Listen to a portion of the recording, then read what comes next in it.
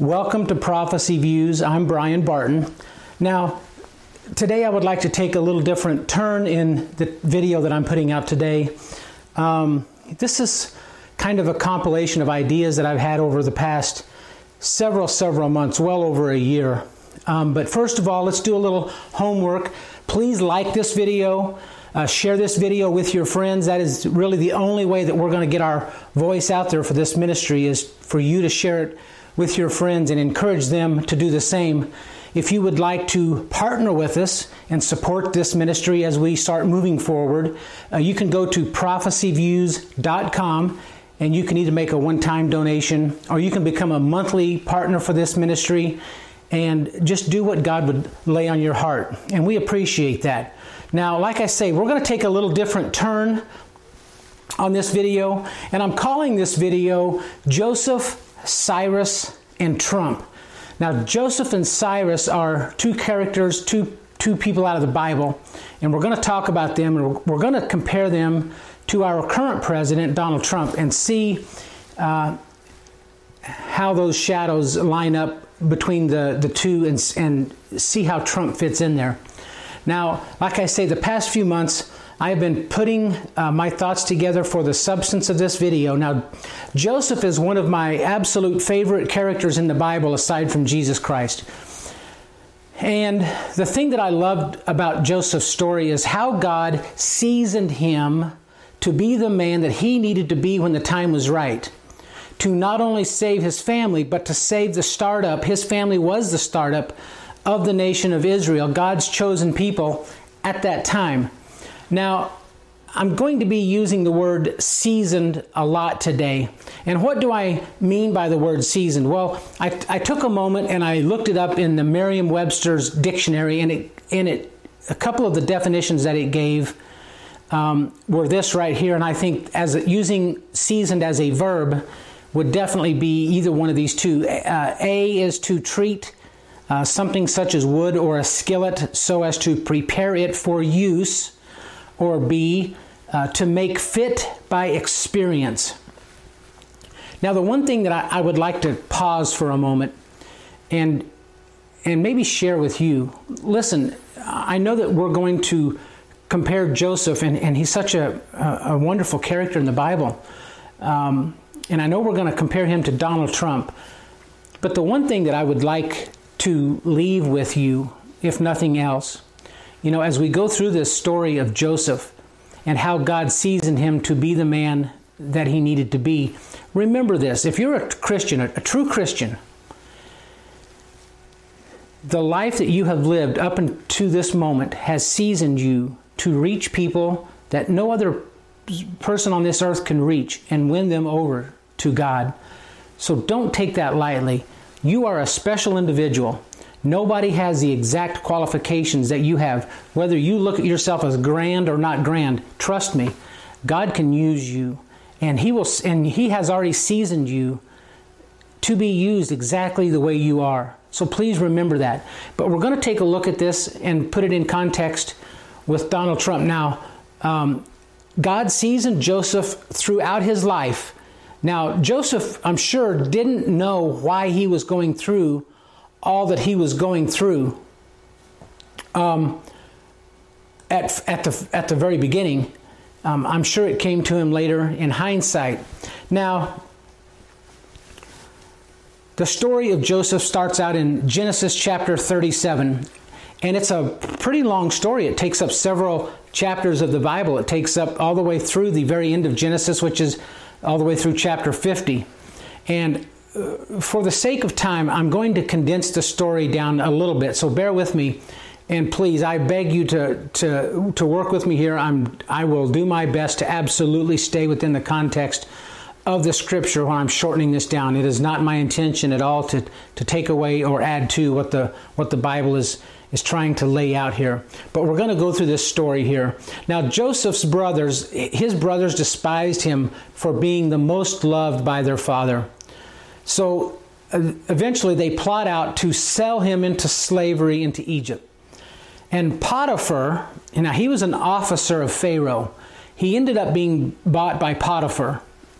Now, Potiphar quickly learned And he saw that God blessed everything that Joseph did. So eventually he put him over everything that he had. And Joseph became a very astute businessman, running a vast business that Potiphar had. And he was over everything that Potiphar had except Potiphar's wife. Well, Potiphar's wife had eyes for Joseph, and she tries to entice him, if you will. Well, he knows that that would not bring favor from God, so he refused, and he ran out of the house, left his garment behind. Well, now Potiphar's wife, being worried that Joseph might tell his side of the story, so she beats him to it, and she tells Potiphar that Joseph tried to entice her, lying on Joseph. So Potiphar had him thrown into the king's prison. Now, even in prison, the keeper of the prison showed favor to Joseph and put him over all of the prisoners. So even in prison, God was able to bless Joseph. And remember that, especially in this time that we're in right now. Remember that God is able to bless you. All things come together for good for them that love God and are called according to His purpose. So just make sure that you're in God's will, and He will continue to bless you as He sees fit. Back to the story. So even in prison, Joseph is blessed. Well, eventually, Pharaoh's baker and his cupbearer ended up in prison under Joseph's care. Now, one night, while they were in prison, they both had a dream while they were in prison. And the next day, when Joseph saw them depressed, he asked them why they were sad. And they each told him of their dreams. Now, again, I'm shortening the story a little bit. When Joseph interpreted the cupbearer's dream, he told him that he was going to go back in his position of being the cupbearer in 3 days. But the baker would be killed in 3 days. Well, it came to pass just like that. Now, Joseph asked the cupbearer to remember him and mention him to Pharaoh because he had been put there unjustly. Well, but the cupbearer forgot. 2 years he forgot. So 2 years goes by. Well, Pharaoh himself ended up having a dream. Now, this is where God's timing comes in. Don't you think God is in control of all of this timing? But anyways, 2 years goes by. Pharaoh himself had a dream. Now, when Pharaoh mentioned this to his cupbearer, all of a sudden he remembered Joseph still in prison, and he told Pharaoh, oh man, there's a guy named Joseph down in prison, and he was able to interpret my dream. So Pharaoh sent for Joseph and told him of his dream. And he had 2 dreams that one night. One dream was of 2 fat cattle being eaten by 2 skinny cattle. And then he had another dream of 2 fat and good ears of corn being devoured by 2 thin ears of corn. Joseph told him that God revealed the interpretation to him, that Egypt and the land would have 7 bountiful years of harvest. However, it would be followed by 7 years of a horrible drought throughout the land. Well, Pharaoh said, because God has favor on you and you are wise, you will be number 2 in all of Egypt, only to me. And because God had put Joseph through Potiphar's business school, remember? And then put him in charge of people in desperate situations when he was in prison, God seasoned Joseph to be the man that he would need to be at that time to save the startup of the nation of Israel. Now, Joseph took 1/5 of everything in the good years. Now, normally you would think he would only take 1/7. 1/7 would tide them over for the 7 years of drought. But he didn't. He took 1/5. So that there would be not only enough for the land of Egypt, but there would be enough to sell to other countries and other places as well, so they could actually survive more people than just the nation of Egypt, and they could actually make money on it. Well, Joseph's family, his family did indeed end up bowing to Joseph, just as his dream that he had had when he was younger depicted. His family did indeed end up bowing to him. And his brothers, being afraid Joseph would want payback, because remember, they sold him into slavery many years back. Well, they were afraid that Joseph would want payback, and they fell on their face and they asked him for forgiveness. And Joseph said ye thought evil against me, but God meant it unto good, to bring to pass as it is this day, to save much people alive. So again, God seasoned Joseph to be the man he needed him to be when the time was right. Now, this is what I believe we may be seeing with Donald Trump. So this has been my mindset in putting everything together for this video. Is he the man we needed during this exact pandemic that we're going through right now? Now, that thought didn't come to me until yesterday or so. You know, God knows the end from the beginning. If he didn't know the end, how would he be able to write the book of Revelation and all the prophecy in Daniel and throughout throughout the Bible? God knows the end from the beginning. And I can guarantee you that God knew about this pandemic. And it's very possible that he definitely instilled Donald Trump to be our president just for this time. But that's not necessarily the point as far as the pandemic is concerned. But I want you to see how it appears that God has seasoned Donald Trump to be the man this time calls for the point of this video to be the deal maker that puts this peace deal together between the Israelis and the Palestinians. Now, the other person from the Bible that I would like to bring up is King Cyrus. And King Cyrus, when President moved our embassy to Jerusalem, the Jewish people started comparing him to Cyrus. What do they mean by that? Well, let's take a look. And there's more than one account of the story of King Cyrus, but we're going to use the one out of 2 Chronicles, and that's chapter 36. And we're going to go with verses 22 and 23. And it's going to tell a little bit about how King Cyrus was told that he was actually in the Bible. Jeremiah, the prophet, came up to Cyrus and said, "You're in the Bible." And so we're going to look at this story here. So Cyrus, being a Gentile, actually did the will of God, and not even being led by God, or not even being necessarily a believer in the God of Israel. But let's look at 22 and 23. Now, in the first year of Cyrus, king of Persia, that the word of the Lord spoken by the mouth of Jeremiah might be accomplished, the Lord stirred up the spirit of Cyrus, king of Persia, that he made a proclamation throughout all his kingdom, and put it also in writing, saying, "Thus saith Cyrus, king of Persia, all the kingdoms of the earth hath the Lord God of heaven given me, and he hath charged me to build him an house in Jerusalem, which is in Judah. Who is there among you of all of his people? The Lord his God be with him, and let him go up." So the people that wanted to be a part of this second rebuilding of the second temple of Israel, of Israel, the nation of Israel, he let them go to Jerusalem to do just that. And he made it to where the financing, the funds would be available for that as well. Now, the temple that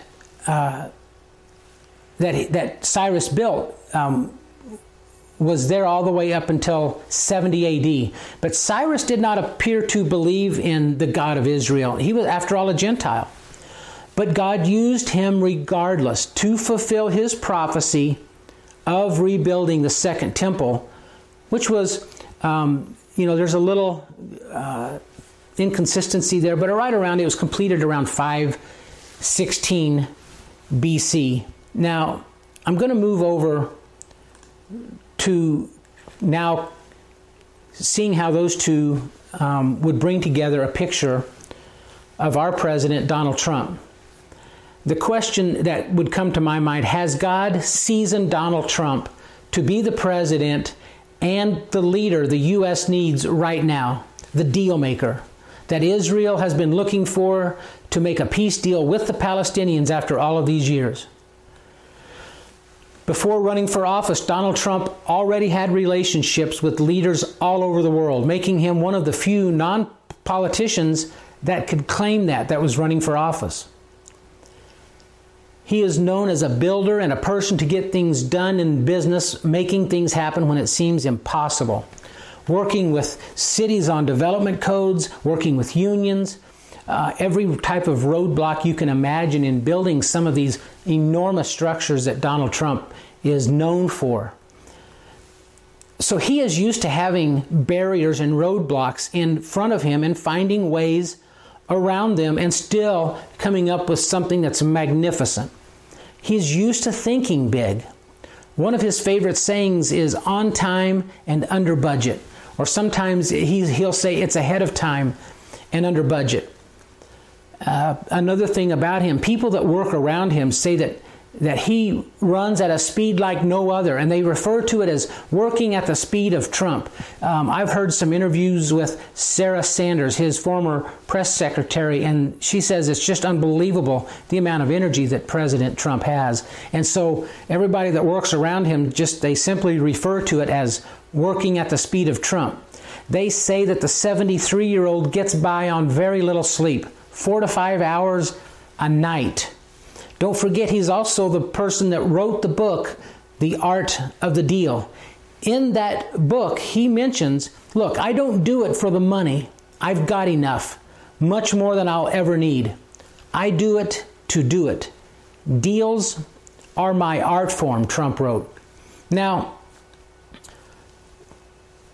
so we see how Trump has been seasoned as far as his experience. Now, the other question that some people would ask, well, is Trump a Christian, a true Christian? Well, this is not mine to judge. That is between President Trump and God. God will still use him either way if that's what he's decided to do. And we look at the example of Cyrus. In fact, they compare Trump to Cyrus over in Israel. They even have a coin with Cyrus's picture on one side and President Trump's on the other side. But I will say that he is the best friend the Christian community has probably ever seen in the White House. And some of you might argue and say, well, what about President Washington, our first president, or some of our earlier founding fathers as they entered into the White House? I'll say this. At the time that they were in the White House, it was very easy to be a politician and a true Christian. It was very easy to stand up for the Christian because that was most everybody in the land. Now it's not easy to be a friend to the Christian. The media comes after you very hard. So many other types of people come at you extremely hard, and they don't make it easy for you. I say that because this is probably the hardest time political to stand up for the Christian community with all the persecution that we are going through. Even in this country, the Christian goes through persecution. Look at the Baker Jack Phillips and Melissa Klein, and the wedding photographers and things of this nature that have been sued and encouraged to be sued from other administrations. And so there is Christian persecution in this country as well. Now, it's much worse in other countries. If I am correct, and God is using President Trump and has seasoned him for this time in our world, then I am also convinced that, knowing exactly how Donald Trump is seasoned, that Donald Trump's peace plan will probably be the peace plan that starts the final 7 years to the Battle of Armageddon and the physical return of Jesus Christ to this earth. That'll be the greatest prophetic fulfillment in 2,000 years. And we did a pretty good video on Trump's peace plan, and I'll post the link to that at the end of this video. You can just click on it and go there. So take a look at our video of Trump's peace plan, because we take a look at his peace plan to see if it indeed lines up with the scriptures in the Bible, to see if his peace plan is the one that would be called for. Thank you for your time. Like this video and share it. This is an exclusive content video. So share this video, and please consider supporting us. And you can go to our website for that. And that is prophecyviews.com. Thank you for your time. God bless.